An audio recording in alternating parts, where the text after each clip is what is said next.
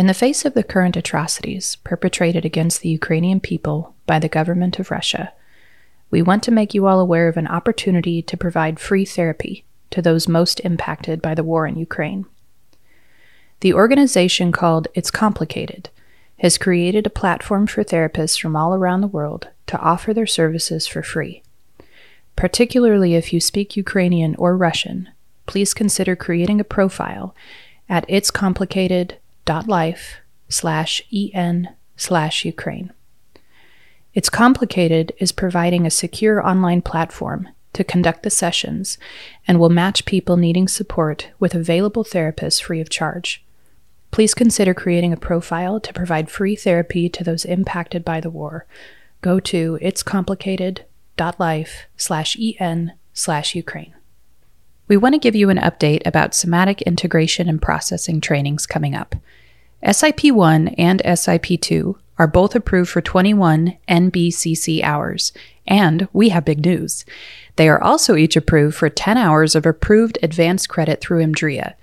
So if you're working on your EMDR certification, SIP trainings can count towards your needed advanced training hours.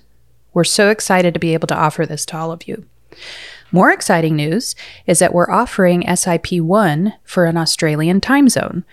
On July 22nd through the 24th, we will host a virtual training starting at 7 a.m. UTC plus 10.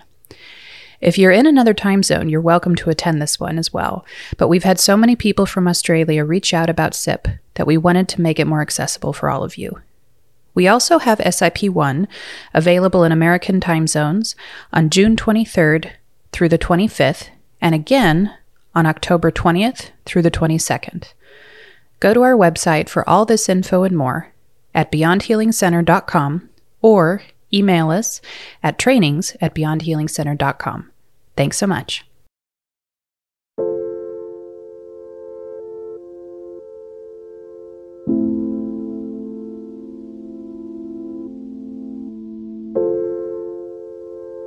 Welcome to The Evidence-Based Therapist, where we read so you don't have to. Here you'll find clinicians and researchers discussing cutting-edge research from the embodied relational sciences, explaining why and how people work together to find healing.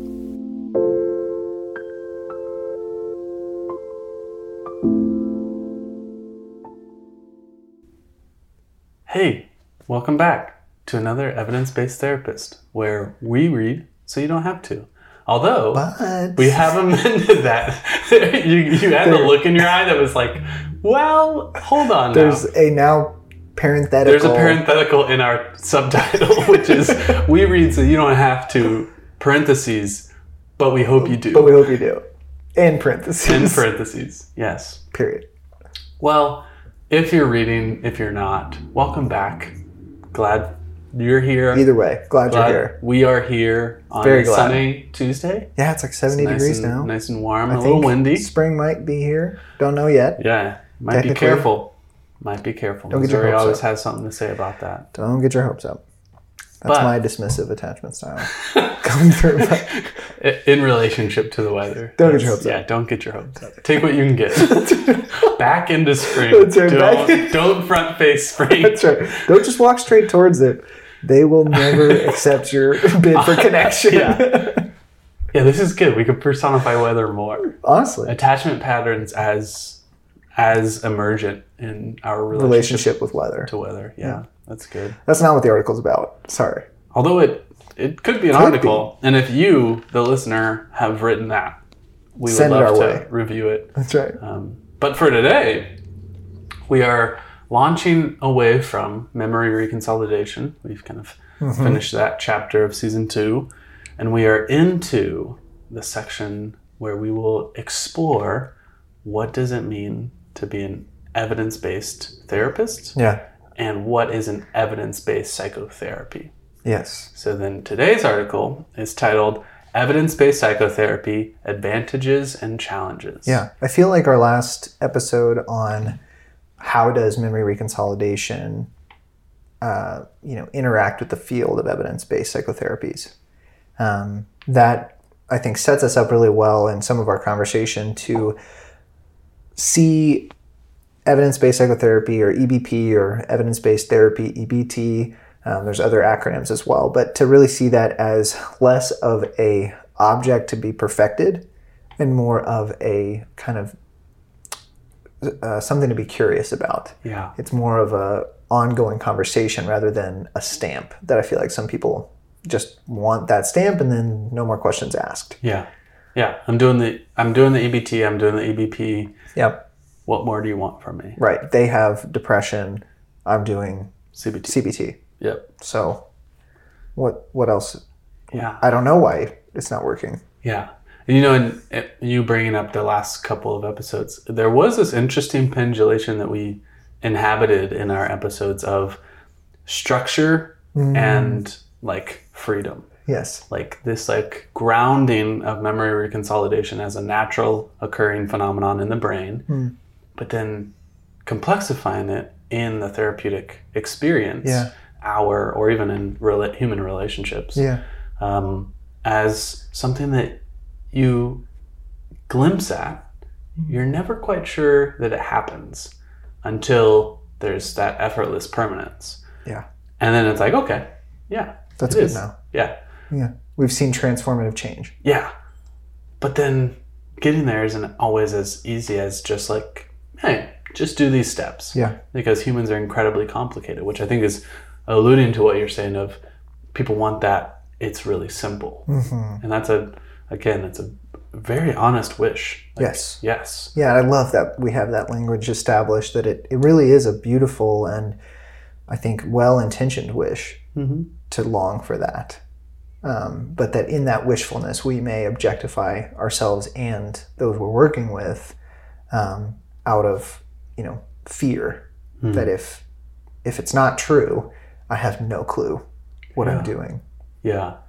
Yeah. Memories of fear. Callback. Bruce Perry. Endless callbacks. Yeah. Yeah. Yeah. Well, you want to get into the article? Yeah, absolutely. So this article, Evidence-Based Psychotherapy, Advantages and Challenges, was written in 2017 in the Journal of Neurotherapeutics. Which, come on now. That's amazing. Neurotherapeutics? Yeah. Are you talking about what? What? Yes.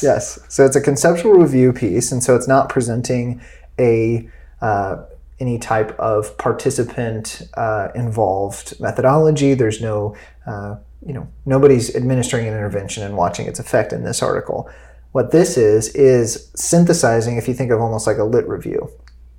Here's what the field is kind of saying about evidence-based psychotherapy, and within a journal, a review article is looking at starting the conversation with a foundation for later publishings to capitalize on, to kind of bring the field to a consensus or a journal to a consensus and say, okay, this is what the field is saying right now. What can be said about this synthesis? And then you'll see later publications reference this and use that understanding of whatever they were reviewing. Yeah.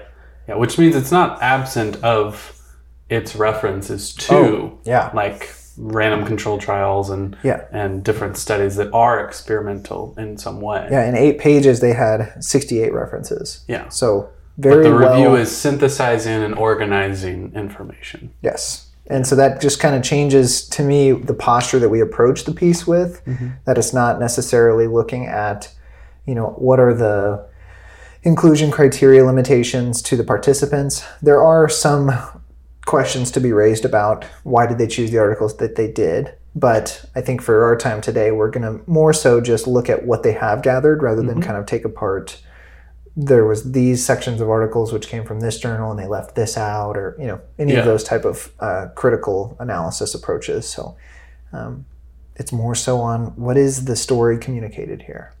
Yeah, and I love that perspective. Yeah. Like, what's the story of evidence-based psychotherapy? Which, that's kind of where they start. They start with the history of EBPs. Yes. And they talk about Eddy in 1987 was the first one to use the term in psychiatric medicinal work. Yes. The phrase evidence-based. Yeah. I hope we can maybe just spin up on this. Okay. Because they give a explicit definition after saying that often there isn't a very clear-cut understanding of what evidence-based psychotherapy is, which is one of the challenges. But they're referencing, again, building off of Eddie, but then also a publication from the 90s by author named Sackett, Sackett, which they, in this article, note as the father of this movement, or one of the big kind of voices in generating this impetus and why we need to be talking this way. In medicine. That's right. Very important. Yeah. This is inherited medical model language that the field of psychotherapy, which in our perspective is a wellness-based field, is using still in medical design. Yeah. But they stated evidence-based medicine is the conscientious, explicit, and judicious use of current best evidence in making decisions about the care of individual patients. How does that hit you? I have no qualms. I have no qualms. I'm there. Yeah. I think, the way that's been utilized, maybe I have some qualms with the praxis of it, but, conscientious, like the present awareness of the clinician to be conscientious about the why of what they're doing, explicit in like noting the why and communicating that between parties. Yes. And being judicious, like very oriented towards like what is the field and the current data and evidence showing is like within the best interest of the client. I'm pretty cool with that. I think, the words conscientious, explicit, and judicious are all very interesting words to apply to psychotherapy. They're very, I would say, like left hemisphere. Like clerical, very technical language. And conscientious, explicit, and judicious. That's very curious. Am I in a court of law? Right, exactly. Like it feels very much like a building a logical argument for the inclusion of a practice. Yeah. Which that'll be interesting later on as we get into some of the takeaways of this article of like, is it true that our conceptualization of evidence-based psychotherapy is predominantly left brain favored? What does that mean then for a whole brain organism to have one of its ways of orienting to the world favored? Yeah. Let's come back to that. Yeah, 100%. Yeah. So in that, they note the lineage then that the APA, the American Psychological Association, picked up the work by Sackett and their colleagues to go on to kind of point to the policy of evidence-based psychotherapy for the field of psychology, which is something that is still discussed today, and we have episodes in the future of this season that are going to get at some of the issues even with APA's living out their stated kind of standard that we need to be evidence-based. But the authors note that this policy emphasizes integrating the best available research, which is kind of what Sackett was saying, with clinical expertise in the context of the patient's culture, individual characteristics, and personal preferences. Personal preferences. Within that, I absolutely have no qualms. Yeah. Like now I feel like we're in the zone of collaboration. That's invitation to me. Yeah. The way you discover that information is through the clinical encounter. Yeah. So we should all be doing evidence-based psychotherapy. Right? Like if that is the definition, and that's how all of these therapies have been determined to be evidence-based psychotherapy, then we should have no problem with this. Yeah. So where does it fall apart? Or where's the catch? Yeah. I think that's where I'd like maybe one of our points of the conversation to focus on. Yeah. Because with that definition, we really don't have any problem. Yeah. And to talk about a quote-unquote catch, what felt like dissonant is like in reading this section, I was like, I'm so glad to know this history because I did not know this. And this is very much in line with like what we would conceptualize as like a healthy way to engage evidence-based therapies. One of the things that they say that did catch me though is one key goal of EBPs is to maximize patient choice about options. Clinical decisions associated with evidence-based psychotherapies optimally are made collaboratively with the patient based on the best available choices, attention to cost, benefits, available resources, options, etc. Decision making involves ongoing monitoring and adjustments.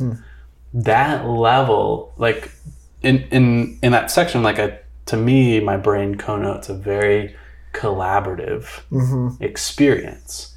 And that would be where my gut catches. It's like, oh, that feels like one place where I even wrote in the margin, like, is this the praxis of clinicians, though? Right. To be that attuned to a relational co-creation. So I want to break that down a little bit, because to me, there's multiple problems with that language. One, from what I often kind of note as an academic idealism versus a clinical application.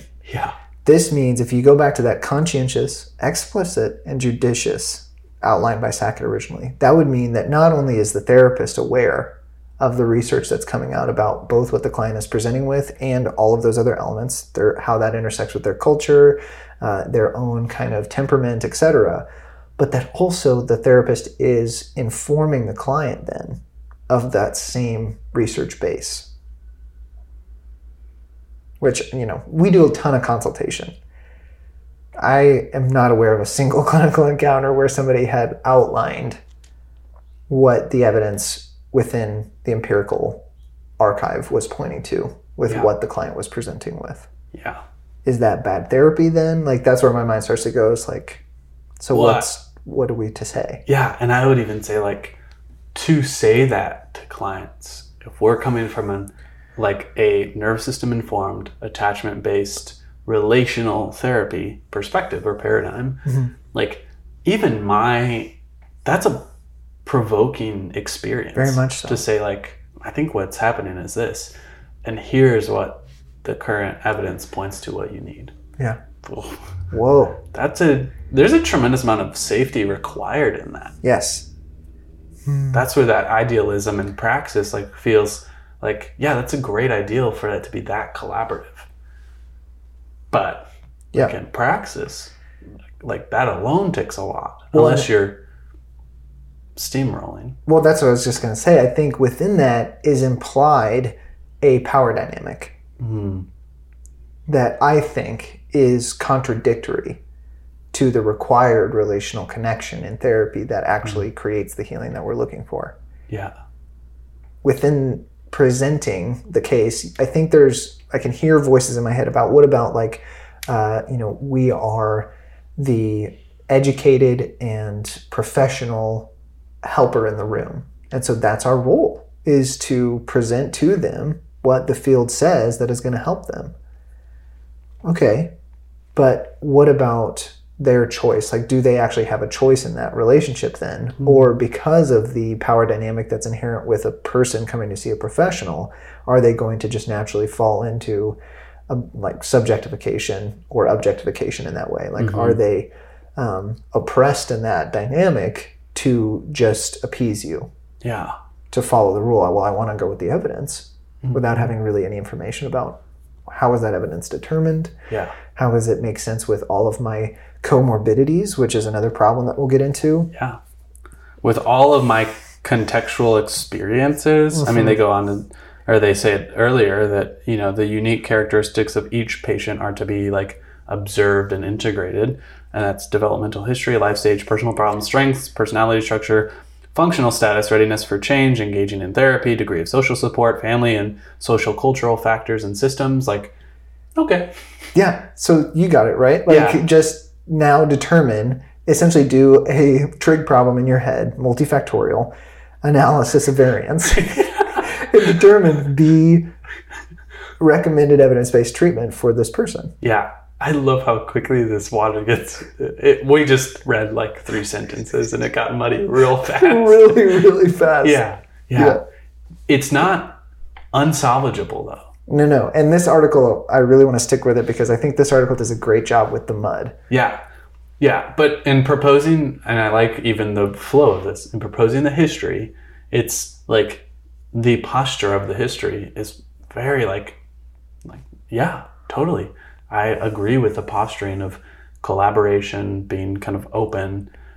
But then immediately when you start looking at the application and embodiment of this posture, evidence-based therapies and psychotherapies coming from a medically oriented paradigm gets muddy very quickly. Yes. The kind of sentiment within the field as presented in this article is that we recognize that the presentation of a client and the dynamic that then is met in therapy is more complex than just a simple one-to-one pairing. You show up with this, I pair it with this. However, evidence-based therapies and this world of research is still very important because it helps kind of establish templates that we can then add to further complexify the treatment plan to more kind of holistically or authentically invite the client and therapist to find something that brings relief, deals with traumatic memory, and ultimately integrates the self. Yeah, and they even say like one of the strengths of it is ideally practitioners who actively employ EBPs save time, money, resources, and provide treatments with little or questionable effectiveness for their patients. They are engaging in good therapy, healing therapy quicker. Yes. And therefore saving resources, fostering like quicker autonomy in the client, like an interdependence, leading to like growth in their life. That's awesome. Yeah. And we need that research to know like, ooh, these are like the dynamics of what works. And the water's muddy. And I think this is, do you have anything left for this section? Because I'd like to transition to a bit of the challenges. Okay. But they end that section by saying, as a result, evidence-based psychotherapies are associated with higher quality and more accountability. They do give a reference there that shows different meta-analysis of studies that were using RCTs and their EBTs, randomized control trials, and their evidence-based therapies, and those that were not and showing different results. But then they go on to say, as well as the enhancement of the health and well-being of the public. I hear, again, that wishfulness, that by using EBTs or EBPs, we're going to be more accountable as a profession, and we're ultimately going to lead to the health and wellness of the public. Maybe. Yeah. Maybe. Yeah. If your research paradigm was set up to prove that, I think we got a problem. Yeah. Rather than deducing that from application of these therapies, not setting out to show that it does those things. Yeah. To me, and you saying that, I'm like struck in my like chest region by just this it's not what you're saying, like, and I'm reading into your connotation, but I think I'm attuned. I hope I am at least. And if I'm not, please correct me. But that as humans, like there is still the presence of hope that we hold as clinicians to affect like change, not just in the individual, but in societies and cultures, and to shift our paradigm of healing and what health looks like in an ongoing sense. Yeah. But to say that these ways of researching have found that ultimately and are therefore generalizable to many treatment moments, that feels like a limitation there. There's a limit to the length at which an EBT and EBP can really like suggest generalizable change. Yes, and they go on to say it's important that we have these EBTs and EBPs and this culture of generating interest and research around them, because, and this is one where when you check the references, I was personally disappointed by this statement and how they justified it. Okay. They said, because providers adhere less to evidence-based methods over time, quality of care diminishes with increasing years of experience. No citation there. And that's not true from some of the research that I've seen on actually our expertise gets better over time. The next sentence is, in addition, providers with more experience may be less up to date with current knowledge, guidelines, or standards of care, and as a result, their patients may have poorer treatment outcomes. They do give a citation there, it's from 2005. This article was published in 2017. I'm curious what you make of those two statements in conjunction. Well, I wrote in the margins, actually, of that section, I said, I'm curious if this is less of an expertise problem and more of a continued supervision problem. Oh, that's beautiful. Because they list supervision as one of those reasons or strengths for an EBP, is that it has ongoing support and supervision. And my gut instinct was like, well, as a field, we do have this weird dynamic with I've been thinking a lot about what does it mean. And SIP does this like so often of like, we're so oriented towards fostering a community of healers that support each other and work together. And that's actually like, if I was to say one of many, why I feel like incredibly different now than I did in other realms of my therapeutic experience. Yeah.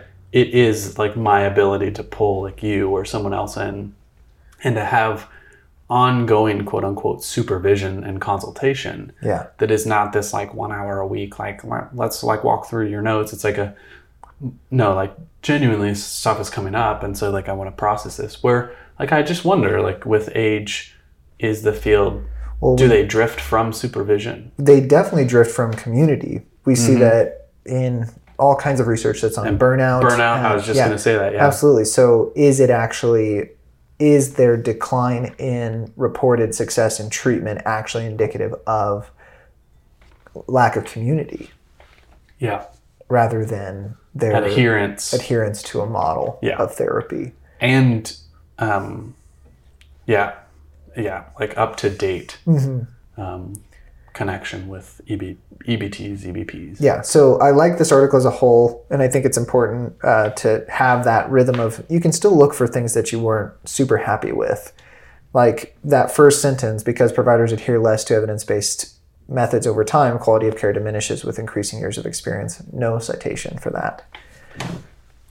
That doesn't make sense to me with some of the other things we're familiar with and that we've included in our own model of synthesis for theory. So I didn't love that transition into the challenges section because I don't find it to be very authentic to what I know of the field. Yeah. I do like that you can still say that. And then we're about to get into like so many parts of this article that I really good. Utterly jacked on. Yeah, very good. Yeah. So like a little, hey, could have beefed that up a little bit. Could have supported that. I'd love to see what you're looking at. Would love to see, Love to see what you're looking at there. And when you only provide a systematic review that's from 2005, I have some problems. That's in really where CBT was getting its steam rolling. It was in the late 90s, early 2000s. And so is that comment really just a byproduct of the preference for CBT and the need for these EBTs rather than a true picture of the field and the state of things? Yeah.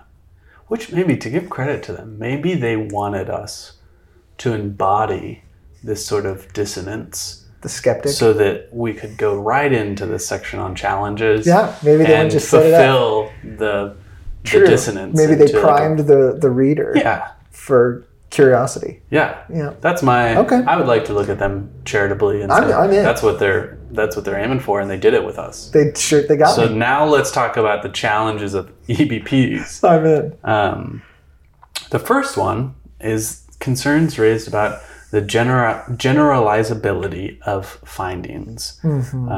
They talk about random control trials and outcome research versus those of the real world clinical practice differ significantly. There are far more like interweaving dynamics in the real world clinical experience than there are in these RCTs that get excluded for the sake of the RCTs, thinking of like random life events, lack of adherence to the specific model by the therapist, like presenting comorbidity. Yeah, comorbidity. Yes. If you have more than one clinically diagnosable, illness, as the model is typically presented, then you're excluded from treatment because we're really working on an EBT for depression or an EBT for anxiety. Yeah. Well, I think that's where the generalizability will naturally suffer, because that's not authentic to much of the human experience. Yeah. We don't just have one symptom that's recurring and disturbing. Yeah. We have multiple. Yeah. And I will say, maybe this is where our evidence for them being actually very skillful writers is gaining traction, because in this like challenge of EBPs, they will go on to talk about then the misperception of what a true EBP is, or EBT, that it is not just an RCT based manualized treatment. That can't be our standard. All we base our EBTs off of. Right. And it's because of this challenge. Right. Right. So, yeah. Yeah. The second idea is that there are a number of marked differences between the processes of commonly practiced psychotherapies and evidence-based psychotherapies. They give an example that evidence-based psychotherapies tend to focus on ameliorating symptoms or disorders, whereas many people seek out psychotherapy to cope more effectively with life's challenges and have a greater sense of meaning in their lives. So that really what these RCTs or the process to determine an evidence-based therapy was set up to do, namely ameliorate symptoms, that may be not actually true to what people come to therapy for.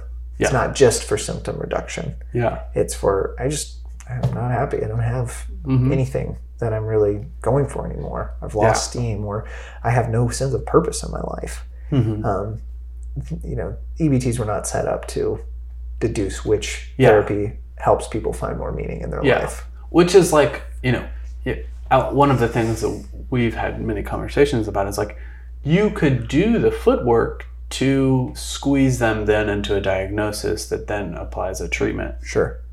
Depression. Protocol. Yeah. But is that really like clinically what's in the client's best interest to go there? Right. So that is a challenge. Yes, absolutely. The third, do you want to stay on the second? No, I was going to. The third, which I love this. Reliance on scientific research is problematic, as for many practices, the level of evidence required to be considered quote unquote evidence-based is lacking or unattainable. And this is, I love this, and that I was actually talking with a consultee the other day of like, my posture is that I love when things get kind of muddy, more complex. We were actually talking about psychoanalytic theory, and one of just like I think why it draws me is because there's no simple answer. Yes. It's so complex. Yep. And that there's a beauty to that. Yeah. And you'll hear about this with like the publication restrictions and the time it takes to put on studies and then get published and then disseminate the research. Like the amount of evidence and like the time it takes is either lacking because of those restraints or just simply unattainable. Sometimes we just can't quantify like what it takes to like treat a human. Right. And I think that, again, memory reconsolidation, having covered that, it often remarked that depression and anxiety and chronic stress are very difficult to treat, because you may see symptom reduction, but you will see recidivism. You will see it come back as treatment stops. That's where one of the elements of, another critique that they in this article don't really go into is that there's issues with how far out your post assessments are looking. Because if it's just 2 weeks after treatment, that's likely going to still show quite a bit of effectiveness. But what if you look at the 6 month? What if you look at the year? Yeah. Are they showing those same type of are they still showing that level of effectiveness in the absence of reported symptoms and difficulty or dysfunction in their life? Yeah.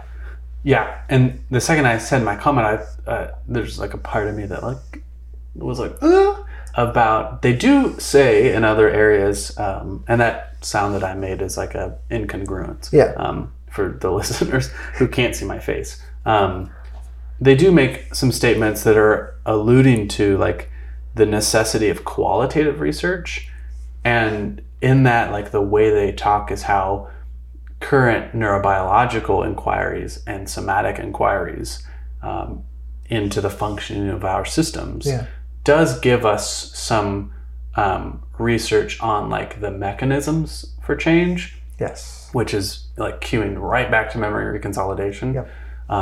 But that's different from some of these like rigid, what do they call them? Kind of rigid ways of inquiring, just like the end result of change. Yep. And that being kind of, different qualitatively. Well, I think that's the science, they reference this, the science to practice gap, which is another kind of limitation, that what we know now isn't necessarily what's incorporated into the studies that have certified these treatments as evidence-based. And so there's still a lag in getting the really what is going on, what is the actual kind of reality of things into our treatment language. Yeah. So then they go on, they kind of take this like a little bit of what feels like a posture change to say like, here's some of the challenges. So we have the history, we have some of the pros, we have some of the challenges. Yeah. And then they take kind of this like what felt like to me a postural shift of saying, here's some misperceptions based on these challenges of what EBPs, EBTs are, but then they suggest what they essentially should be. Yes. Like kind of like a return Yes. to that original posturing. Again, which is the purpose of a review, of a conceptual review piece in a journal, is to say, here's some of the misunderstanding that's happened in the field, maybe a brief history with some, here are the challenges like this article does, and then saying, let's get back to what it really is and start the conversation again, moving forward from here. Yeah. Yep. So then one of the misperceptions that they talk about is that evidence-based psychotherapies are merely quote-unquote cookbook practice instructions that force clinical professionals to replace their judgment with quote-unquote manualized procedures. They say in reality, even guidelines included by the APA strongly recommend incorporating clinical experience and judgment into the practice of EBTs or EBPs. Yes. They go on to talk about how, out of that misperception comes what an EBT ought to really be, which is considered a map of potential routes, with the practitioner determining which treatment path to take based on unique history and presentation of the patient. I would have liked for them to add that like collaboration with like the choice of the patient, what feels like safe and comfortable to them. But I love that idea of like, this is a map. Yes. It's potential. It is not like, this is where you go. Yeah. And this is where they first introduced the phrase flexibility within fidelity, which I loved that. I don't remember this being how evidence-based treatments were taught in graduate school, that you learn the outline so that you can apply it individualized to the treatment setting. Yeah. That's not how I was taught what an evidence-based therapy was. So I really love this definition, flexibility within fidelity. Can we honor, and this calls into question the mechanisms of change, which they outline as something we still need to really detail or articulate, but can we stick to the basics of the idea and then seek to make it more meaningful in its application to the client, because it incorporates those individual characteristics like their culture, their individual experiences, and their perspective. Readiness. Yeah, all of those things. Yeah. Contextualizes the quote-unquote map to the actual terrain. Yeah. Yes. A model that embodies flexibility within fidelity. That's a beautiful way to say that. Yes. That, and I think that there is a postural difference in making meaning of this across the theoretical orientation spectrum. For instance, what is acceptable fidelity, flexibility? How much can we or should we incorporate exactly, whole cloth, paragraph for paragraph, what manualized recommendations there are, versus how much do we just like throw out the window altogether and just leave outside the therapy setting. Yeah. So that's where I think the rub still is. Because again, the question to me is like, well, if this is our agreed upon definition, flexibility with infidelity, right on. Like, what's the problem? Well, subjective versus objective limitations are going to really show, what the outcome of that kind of, what I would say very subjective consideration really is. Yeah. Yeah, I mean, I empathize very much with, they talked about many clinicians holding the idea that psychotherapy could never meet EBT criteria or EBP criteria. But they go on to suggest, like, with this kind of expanded view of fidelity and flexibility, that's very possible. Yeah. It looks more fluid than maybe we're like subject to think based on the language of publications, which is like very oriented towards like the objective manualized. Right. And I just want to zoom in a little bit to that, because why is that the case? In that sentence that you were just reading, many clinicians hold a misperceived idea that the psychotherapy provided could never meet evidence-based psychotherapy criteria or standards because data are insufficient or flawed. Why is that a misperception? I think there's something true in that even though it's recognized here as a misperception, there's something that is validated in the therapist's felt sense that leads to that misperception. We don't just have them because we don't want to do what someone else told us to do. Yeah. I think that it's from, I tried what I thought was the right way and it didn't work the way you said it was going to. Mm-hmm. So I had to change. Yeah. It didn't work.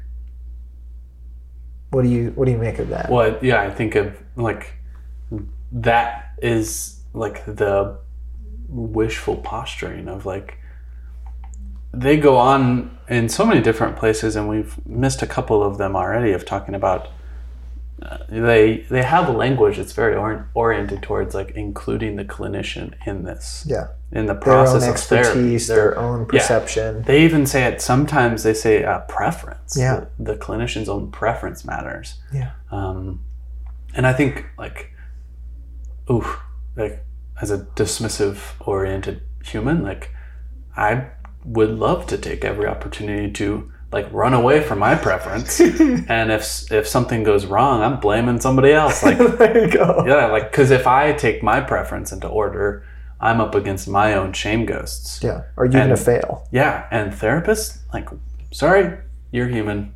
You have them. your ghosts. You got them. So then like it's easy to projectively identify that in the field of EBTs and say like, you decide for me and you are me. And so then if it doesn't work, well, screw all of this. I'll just do my own thing. Yes.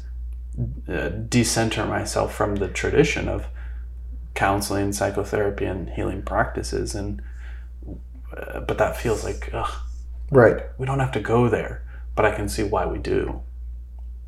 Yes, absolutely. And they transition from this section into the implementation and application of EBPs by saying that the key to evidence-based psychotherapies is to use the best available evidence and differentiate between limitations of these EBTs or EBPs and fatal flaws. Which again, I think that there's a lot of subjective meaning to that determination and how that is discovered and when that is, given as the attribution of what happened in the therapy room. But what I think they're getting at is the posture of EBP should be about another concept that I love that they use, structured curiosity. Yes. I love that. Yeah. We'll get more into that as we go, but it's less about, and I think one of the reasons we included this article, but it's less about objective perfection and it's about subjective curiosity or invitation to practice in an evidence-based way is to be contextualized within what we're now knowing more and more about and what creates change in the therapy process and how that fits within the treatment setting. Yeah. Yeah, I drew it like towards the end of the article on a margin. actually when we talk about fidelity and flexibility. But it's such an interesting cultural moment to be in right now, to have this discussion, because like even the way you and I are like dancing right now, we're dancing between fidelity and flexibility. Yeah, we're dancing between structure and curiosity. We're like, and at times I've even had like the felt experience of like we are kind of jumpy, like even in reviewing the article. Yeah, but that's like the field is at that growth point where it hasn't quite like settled into the balance. This is interesting. It's in that like pendulating. Yeah, this to me could be something that we spin up on. But okay. I think that as we initially characterized one of the limitations as being predominantly left brain favored, you think about flexibility with fidelity, structured curiosity. That sounds like a word picture of hemispheric distinctions. Okay, in this type of setting, as we're trying to communicate through temporal language, we're bound by linearity. We have to jump from fidelity to flexibility, left to right, from structure to curiosity. It feels very jaunty, very kind of skipping almost. Yeah. But in the posture of what I feel that we're proposing, it is more so about yes and. Yeah. Transcend and include. Like it is that nature of, it is fidelitous, but it's flexible. Yeah. How can those two things be true? It's a dialectic almost on its face. Yeah.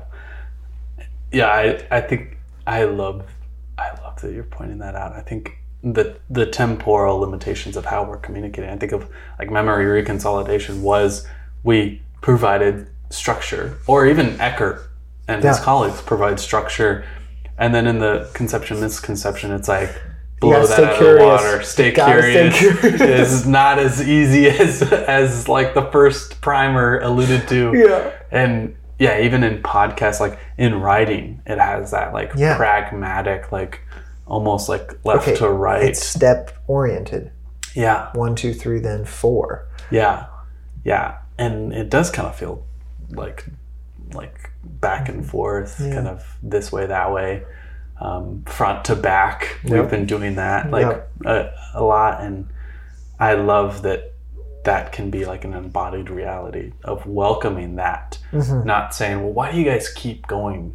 Like even to the like authors like reading this article, like why does this feel kind of like choppy? Choppy, and like you say one thing but then you say the opposite. Yeah. How am I supposed to know what the right answer is? Oh man, that makes me think of a phrase that I've been, as you know, I've been doing a lot of reading through Freud. And he says this phrase that he celebrates. He's like, if psychoanalytic inquiry has taught us anything about the human experience, it's that opposites do not always mean contradiction. And like thinking in this way of like the pendulation we're going through between structure and curiosity, fidelity and flexibility, like they may feel opposites, but they're not contradictory.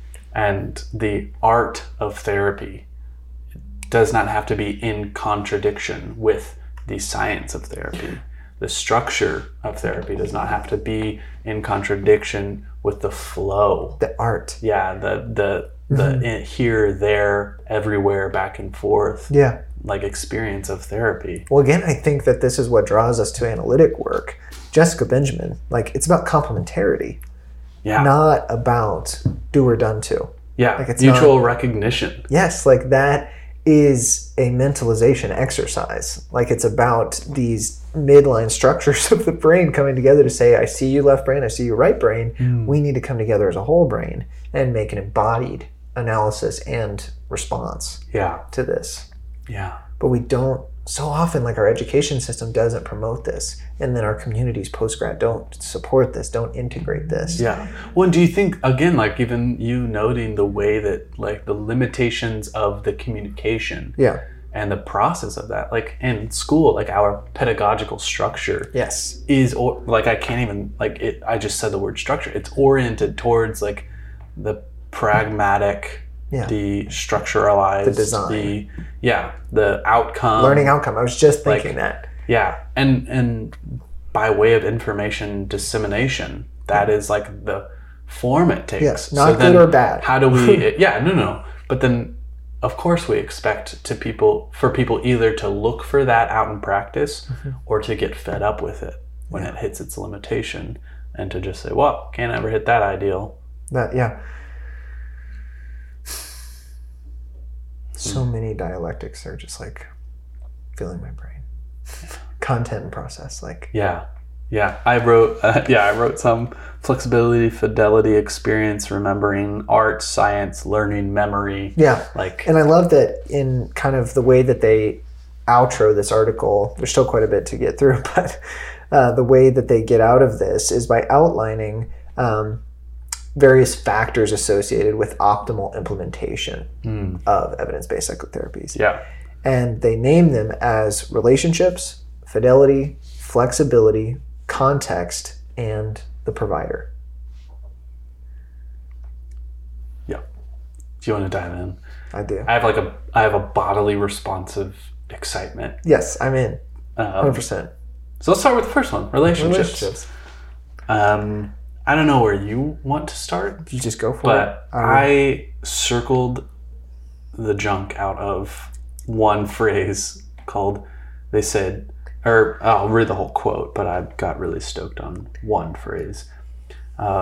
Basically, they're talking about the therapeutic relationship is like in research has been shown why patients improve. It accounts for so much of that research and that data. And they say, as a result, any discussion of evidence-based psychotherapies must include attention to evidence-based relationships. Oh, I love that. I stopped reading when I heard that. I did too. I like circled what if we just changed our language, jettisoned the treatment, jettisoned the psychotherapy, and said, we're going for evidence-based relationships? Yeah.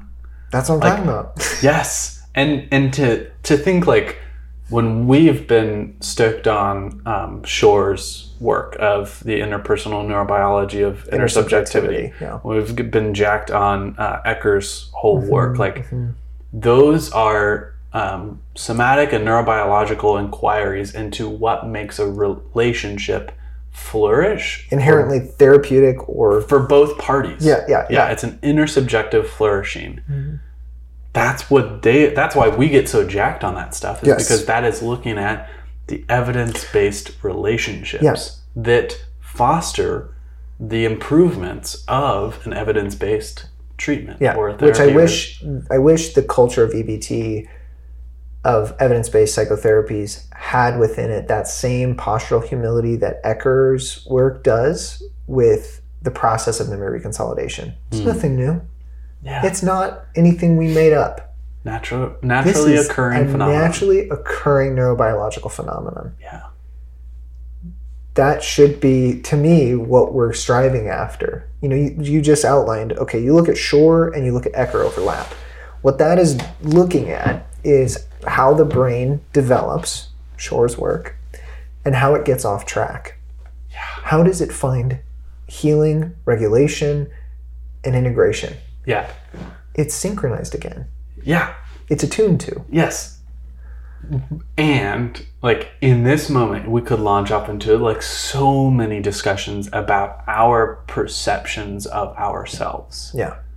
That Shore's work, Ecker's work, they have a fundamentally positive orientation towards the human mammalian organism. Oh man. And I say that all the time to clients. I trust your nervous system. Yeah, to do what it was built to do. I also trust mine. Yes. And fundamentally, that is what I'm going to anchor into, is trusting the natural processes of our systems. And where your system fails or goes off and splits, my system, I trust to notice that. Yeah. And it may not notice that for many months. Yeah. That's the arbitrary reality of therapy until we wake up. And then That's where our nervous systems did what they were supposed to do. That's like, right. Trust our nervous systems and our human mammalian organisms. But we don't. We've got a lot of culturally muddy stories about ourselves. Yeah, and I love that this article even kind of struggles with that in noting why the relationship might be the kind of therapeutic factor. So elements that are probably effective include goal consensus, collaboration, and positive regard and support. That to me sounds like a co-regulated relationship. Assumes a lot of safety. Oh, yeah. If those things are to be discovered and mutually consented to or enjoyed, that requires safe and social. Yeah. Ventral. Yes. This is so much of what we talk about in SIP 1 regarding like the unconscious enactments of do or done to. Like, people even come to therapy saying, fix me, change me, do your magic on me. What do I do with that? Give me the answer. Yeah. And it's like, well, I wish I could, but I can't. That's not the path to healing. I love the way they put it is, and this is like me alluding to the example of do or done to, I think is a way of also alluding to how easily we can collude unconsciously into that and say like, oh, okay, yeah, well, we have all these things. And if you're pulling me into the space, then I'll go there, and I will go into then, because I'm pulled by the client, into what they call therapist centricity. I love providing treatment that revolves around the psychotherapist's goals and agendas is also an ineffective way and impedes the progress. Rigidly adhering to a uniform Procrustean bed of psychotherapy for all patients ineffectively binds the individual to ineffective treatment. Like, whoever wrote that, 10 out of 10. Loved it. Yeah, we can't lay all therapy on the same bed and expect every person to get better. Like, yeah, do you know that word Procrustean is amazing. And I wanted to give just a definition. Please. It's a right hemispheric word. It really is. And it connotes tending to produce conformity by violent or arbitrary means. Yes. A uniform Procrustean bed of psychotherapy for all patients. One size fits all. Yeah. Ooh, this is interesting. My mind goes to then, like what I was saying just before that, of the patient centricity. The client centristic therapy. Yes. Could also be like Procrustean. Yeah. That's crazy. Yeah. Aren't we supposed to be client Human-centered? Person-centered? Yeah. Just go with what the client is presenting with. Yeah. Yeah. It has to be about the we. The we. The mui. The mui. Dan Come on, Siegel, Danny. baby. Come on, Danny. Come on, Dan. Yeah. The mui. The intersubjective. We have to make sense and make meaning together. Yes. And that just, I just think so often, mainly, well, probably because we talk about it now in different settings, but when we were messing around with the square on the floor, for me to stand in the square, therapist-centric. For you, as the client, to stand in the square, client-centric. It's not about that. It's about what you and I together can put in the square on the floor. And what that is, how much that honors our subjective nature and experience and how we're going to leave from this room. Yeah. Integrated or not integrated? What's it going to be? Yeah. Good reason for both. Yeah. So that's the first factor. That's the first factor, relationships. Psychotherapists must be caring, understanding, and accepting, which allows patients to internalize positive messages and enter the change process of developing self-awareness. It's one of their conclusions of why relationships are so important. Yeah. I'm for it. I'm in full support. Full support. You can tell by all in favor, the say tone aye. of our voices getting incredibly jacked. Yes. That whole section. Fidelity. What does so the next one, fidelity conjure up for you? Like this kind kind of my hands are doing all of the movement, and I'm realizing this is a podcast, so I'm sorry. This like connection with, or like it's a subsumed word, so like I'm subsumed within something that's greater than, and doing justice to that, or like a one-to-one, authentically honoring that communication of that thing, right? That I am not just like caricaturing, right? And it's something that does have a threshold. You know, I think about almost like passing a spelling bee. To do with absolute fidelity, you would get 100% on that spelling bee, but you can still honor the nature of the 10 question kind of spelling test or whatever by getting 80% of it. That's still high fidelity, and you're getting a lot of it, but it's not 100% or absolute fidelity. So I think that that's where some of the flexibility still really matters. You have to know your own internal kind of sense of, what's your acceptable degree of miss or error. But it's something that I want to have a subjective understanding of before we go into the section. Okay. It's not about perfection. 100% one-to-one. Yeah. Which is actually what that connotates in my head. Yeah, fidelity means one-to-one. Yeah. Yeah, which and maybe we don't want to use that like spectrumized understanding of fidelity, but... Well, I think I want to use the spectrumized understanding of fidelity if it's isolated. If it's fidelity with flexibility, if there's a relational dynamic to the definitions of those words, then I'm cool with it being a little bit more structured. Yes, yes, I love that. Attempting one-to-one. Got it. Where to even begin with this section? The way that they use the language, just to give some of the specifics of how they define fidelity. They say, in addition to attention to the therapeutic relationship, evidence-based psychotherapies that yield good outcomes are those that are practiced with a high degree of fidelity, such that the core components of the psychotherapy are implemented. The core components refer to the basic elements of the evidence-based psychotherapy that are required for applicability and validity of the intervention. That's how they understand fidelity. Yeah. I think they go on to say that psychotherapists shouldn't implement an EBP if the therapy they're engaging in is no longer the type of therapy that is like displayed in the studies that came to create this EBP. Yes. And that maybe this is going to your spectrumized idea of fidelity, is that EBPs or EBTs, that is the umbrella. And so my fidelity is to the collection of experience in the umbrella of EBTs or EBPs, not the specific one I'm integrated into my practice right now. Yes. I made a comment about like the appropriate what comes from fidelity to the why and when. So like I have a degree of fidelity to the why or the posture behind these EBTs, not so much like the what themselves of the specific like CBT, DBT, all of your other T's.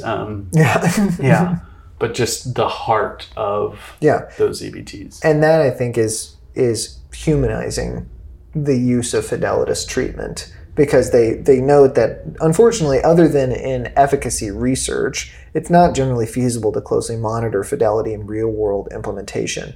Rigid application of fidelity reduces the usability of a particular psychotherapy. That's because when we're observing an efficacy study, it's usually based on the kind of like hole-in-one presentation that the therapy was designed to treat. Like, got it. I see depression, I'm going to treat depression.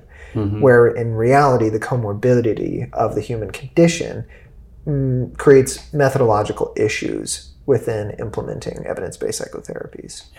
Yeah, for that very reason. Are you saying that in order to be within high levels of fidelity, we need high levels of case conceptualization? I am absolutely saying that. We need to make sure that we're obtaining and organizing information. You dog.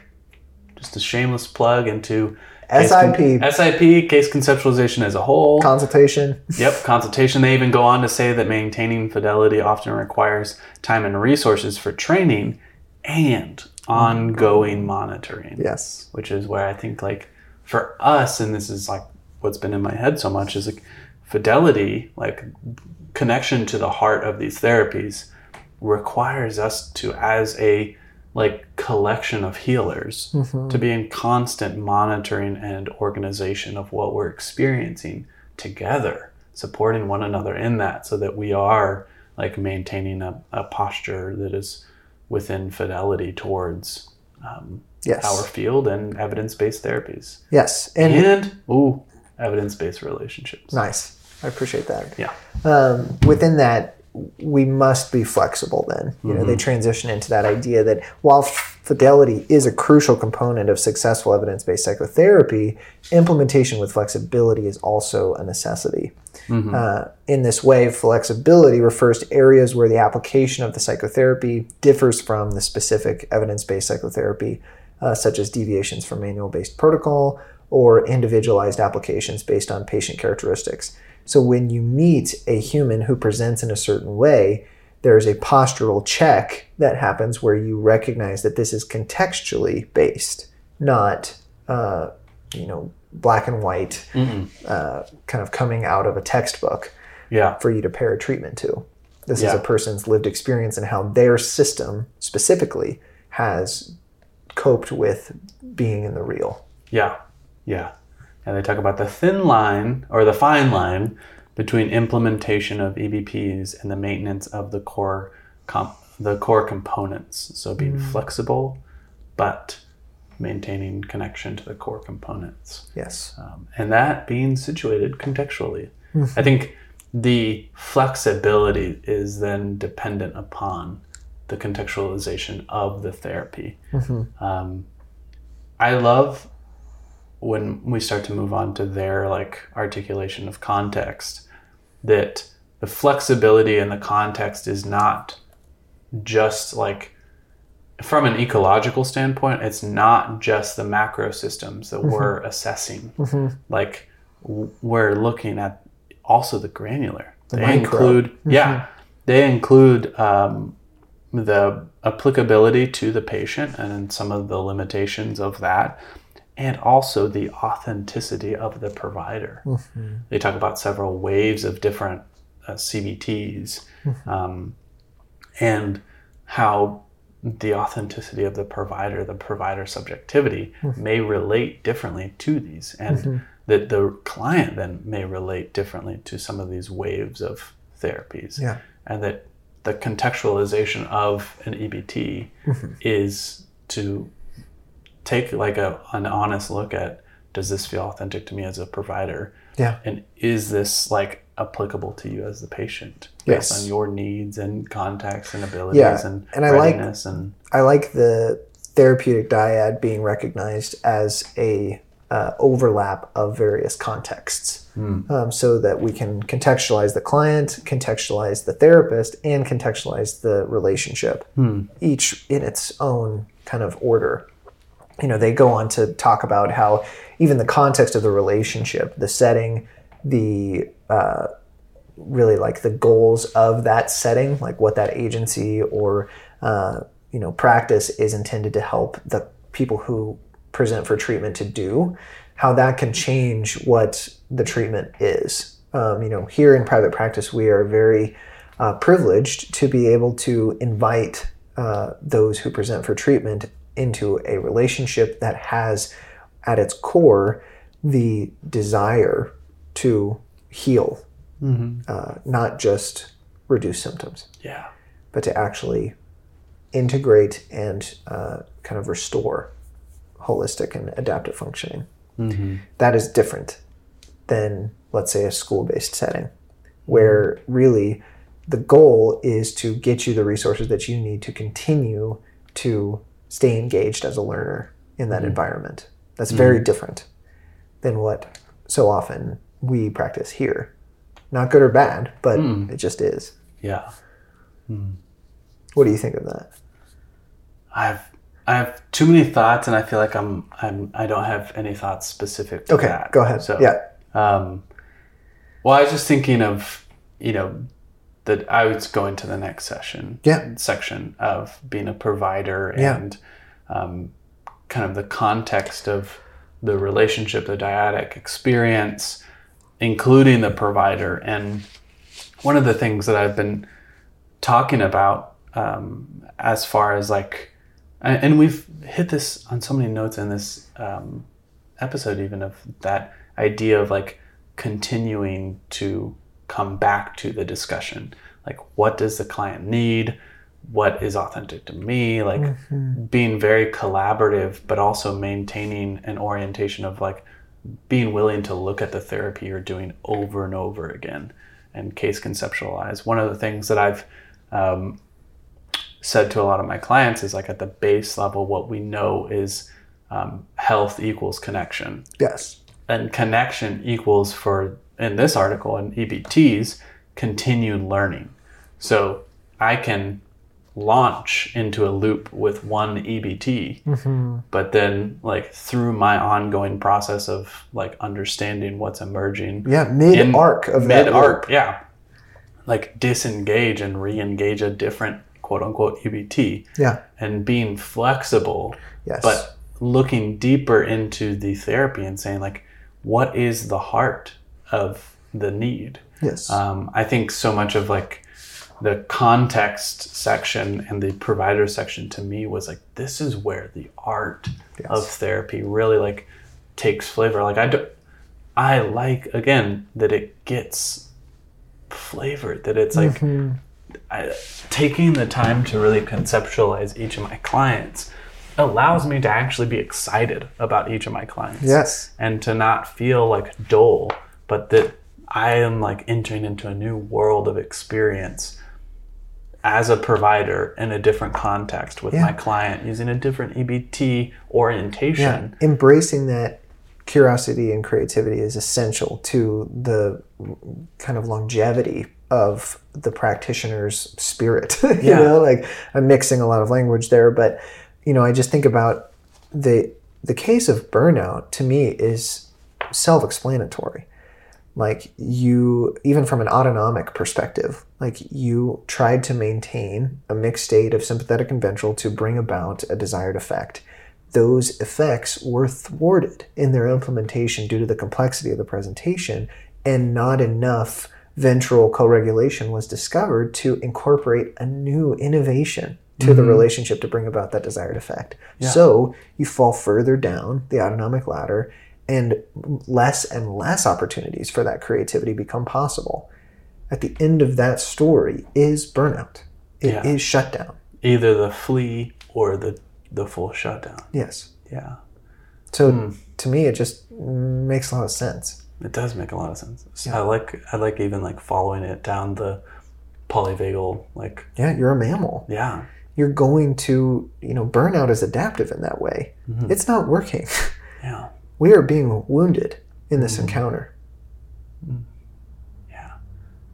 Which like my heart then goes to further the evidence-based relationships, not just therapist to client, but therapist to therapist. Oh, the community, that's really where I want us to maybe go with the end of the conversation, because they basically just end this by saying there needs to be a greater appreciation of the value of individual practitioners being flexible in their implementation of protocols based on the unique needs and preferences of their individual patients along with their own clinical expertise. Yeah. That to me assumes a high degree of invitation and co-regulation amidst a community that is grounded in those same ideals. Yeah. We have to have that ongoing connection, exposure to these resources, training, consultation, relationship. Yeah.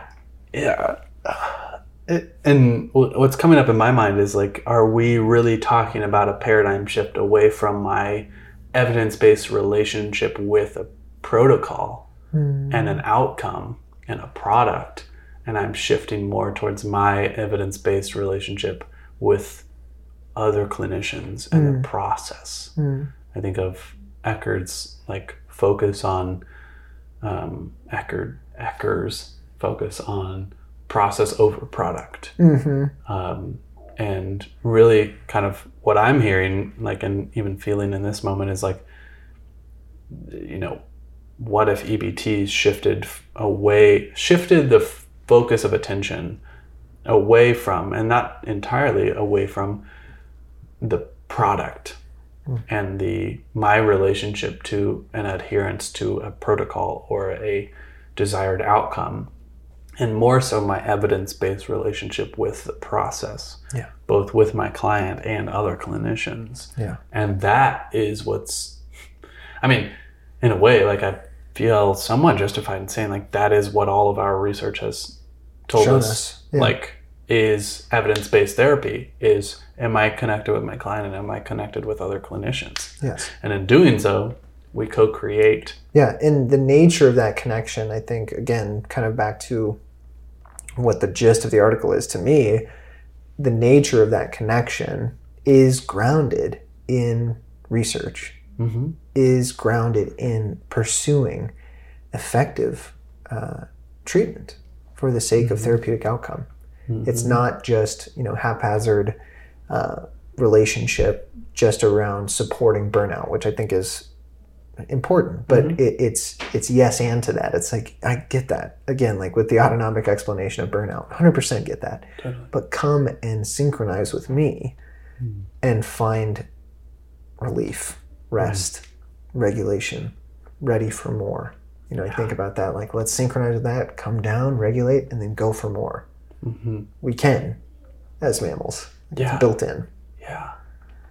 I think of, you said in a training recently, like, if we understand the why and the when, which is something that we come to together collaboratively, then the what of therapy will naturally emerge. We just got to trust it. We have to trust it. But an evidence-based therapy, like, does include the what, but it's almost like we've forsaken the why and the when for the what. What do we do? That makes me emotional, like, to think about that, because that to me decontextualizes the nature of human as organism. Like, it takes that away. And says, just pursue the what. We did all the work on the why and the when. You don't need to look anymore. That assumes that this organism is not a being in time capable of evolution. You don't need to pay attention for nuance anymore. Just pursue the objective outcome. That's decontextualizing. It's dehumanizing. Dehumanizing. But to pursue an evidence-based relationship is to pay attention and to honor and trust with absolute faith that the when and the why will lead to the what. Knowing how, knowing the why it's happening. I'm reminded of, like, and sometimes in therapy sessions, like, I've been asked, well, what do I do? And it's way before we've gotten to the heart of the clinical, like, understanding. What's going on? And one time I joked, and I was like, has your body ever not done? Like, has it really, like, have you ever been in a place where you, like, literally don't do? Because even dissociation is a doing. And, like, the most severe doing is an adaptive not doing, which is a doing. And so it's like, why spend so much time worrying about that? What are we going to do? Like, let's trust our bodies. Once we have integrated information, we'll create a behavioral activation that is more complete and full. And authentic. And authentic to me. Integrated is another word. And therefore we'll do, like... what honors that?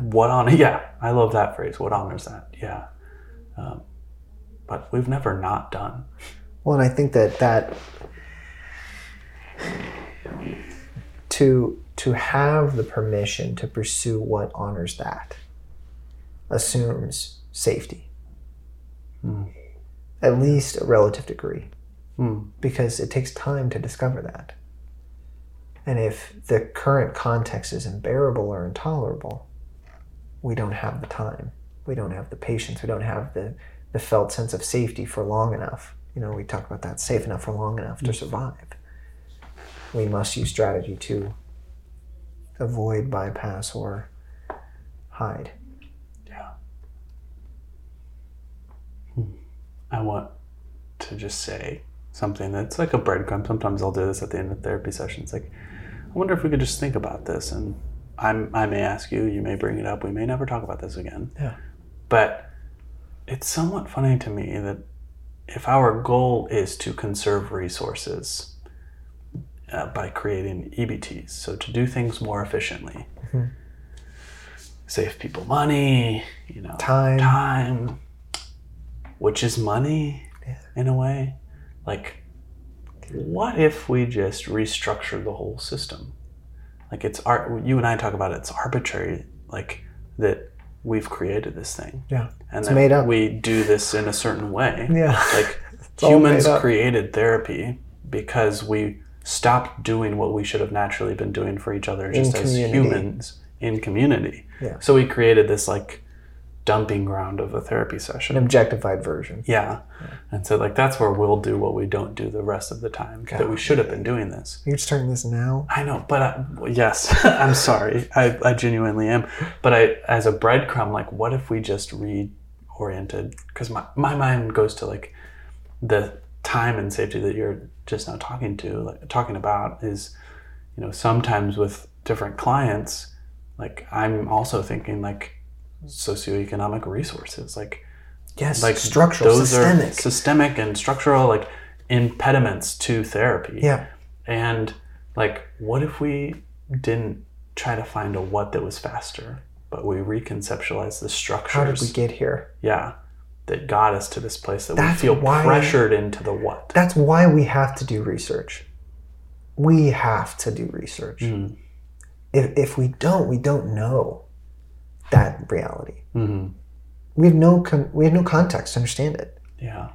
It can't be any other way. It's always been this way. Really? Has it? Yeah. The more that we do this work here, the more that I feel we are getting back to that. It is decolonizing in so many ways what was created out of the absence. And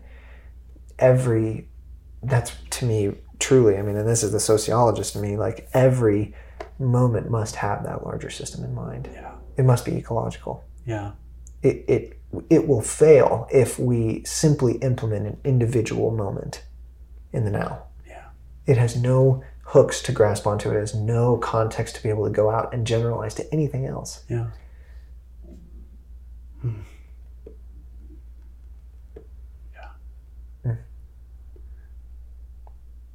That's a beautiful, I think, way to end and to leave people with their first taste on this podcast, at least, and that's actually not true, first taste, but a taste of the most recent taste. Yeah, the most recent flavor of talking about what is an EBT. Yeah. And what does that look like? Why is it there? What's the history of it? Yeah. What are the advantages, disadvantages of them? Yeah, I love that this is how we've set the context for the rest of the season, really. Like everything else that we have planned for this season is kind of orienting around how we as a field have flailed in the face of this reality, that we've gotten to this place of a misunderstanding, and that we need to get back to this evidence-based relationship.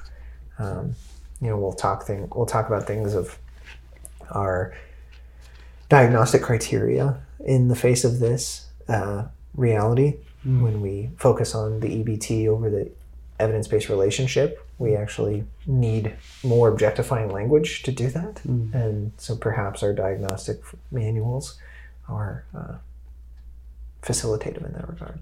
Yeah. Colonizing experience. It's an interesting way to look at it. Yeah. But I think a breadcrumb to follow. Absolutely. Is, do we really need more what-oriented articulations? I say absolutely not. It's just me giving the answer for me. Yeah. Like, We need synthesis. We need how, why, and when. The what will come. The what will come. You're always doing. Trust it. Trust it. Love it. Thank you, man. Yeah, thank you. And thank you, listener, for joining us. We will see you. Speak to you next time. See you next time, yeah. See you, hear you, you'll hear us. We'll imagine Hopefully you. I'll hear you. Yeah. At some point. Yeah. At some point. Yeah. In my head, I do have like a virtual other of the other? The intercorporeal other that is the listener. Yeah. Yeah. But we have consultation and trainings and all kinds of things. So we'd love to connect. Yeah. Take care. We hope that you've enjoyed this podcast episode and that it will help you stay curious and create community around discussing the research that matters most to clinicians and researchers. If you're curious to learn more about something you heard today, check out our website at www.beyondhealingcenter.com and go to the Trainings tab for more information on our upcoming case conceptualization trainings and community events. You can also contact us by emailing trainings@beyondhealingcenter.com. If you want to stay connected, please subscribe to this podcast for more episodes. Leave us a review and follow us on social media by searching the Evidence-Based Therapist Podcast.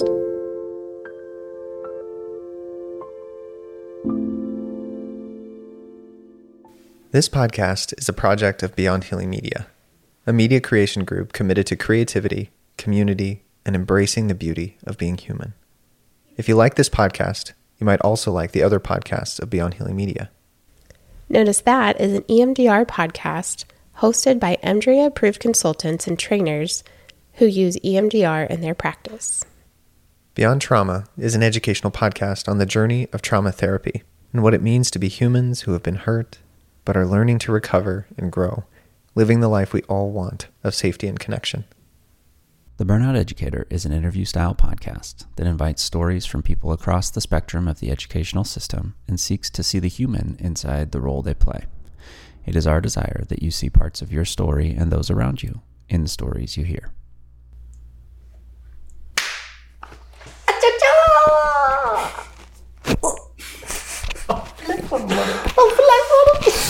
Flex on the motherfucker. You better watch it. I'm gonna flex on you. You better watch yourself. Come over there, Will Smith, slap you. And say, oh! If you enjoy what you hear on these episodes and are interested in speaking with one of us at Beyond Healing Institute, we would love for you to reach out about our consultation opportunities. Of all the many things that we do, consultation is one of the things that we enjoy most. We love supporting other clinicians in conceptualizing their cases from a neurobiological and nervous system informed perspective. We offer individual and group consultation for somatic integration and processing, as well as for EMDR therapy. Individual consultation is a great way to get personal time to reflect on your cases and how you and your work influence one another. Group consultation offers so many opportunities for learning and connection with other like-minded clinicians. Our greatest mission at Beyond Healing Institute is to offer opportunities for professional development and create a supportive community in the field of mental health. Beyond Healing Institute is excited to announce that we're moving. Okay, well, we're not moving our building, but we're moving our trainings, continuing education resources, and community events to Canvas. This will help you as a member of the community to stay in contact with other members of the Beyond Healing community, while also providing a platform that brings consistency and convenience to all of our trainings and course offerings. Canvas is an online learning management system that will be your home base for all things Beyond Healing, as well as a virtual campus that will house all of our trainings and continuing education resources. We're so excited to invite you to our virtual campus on Canvas, and we hope to see you there soon.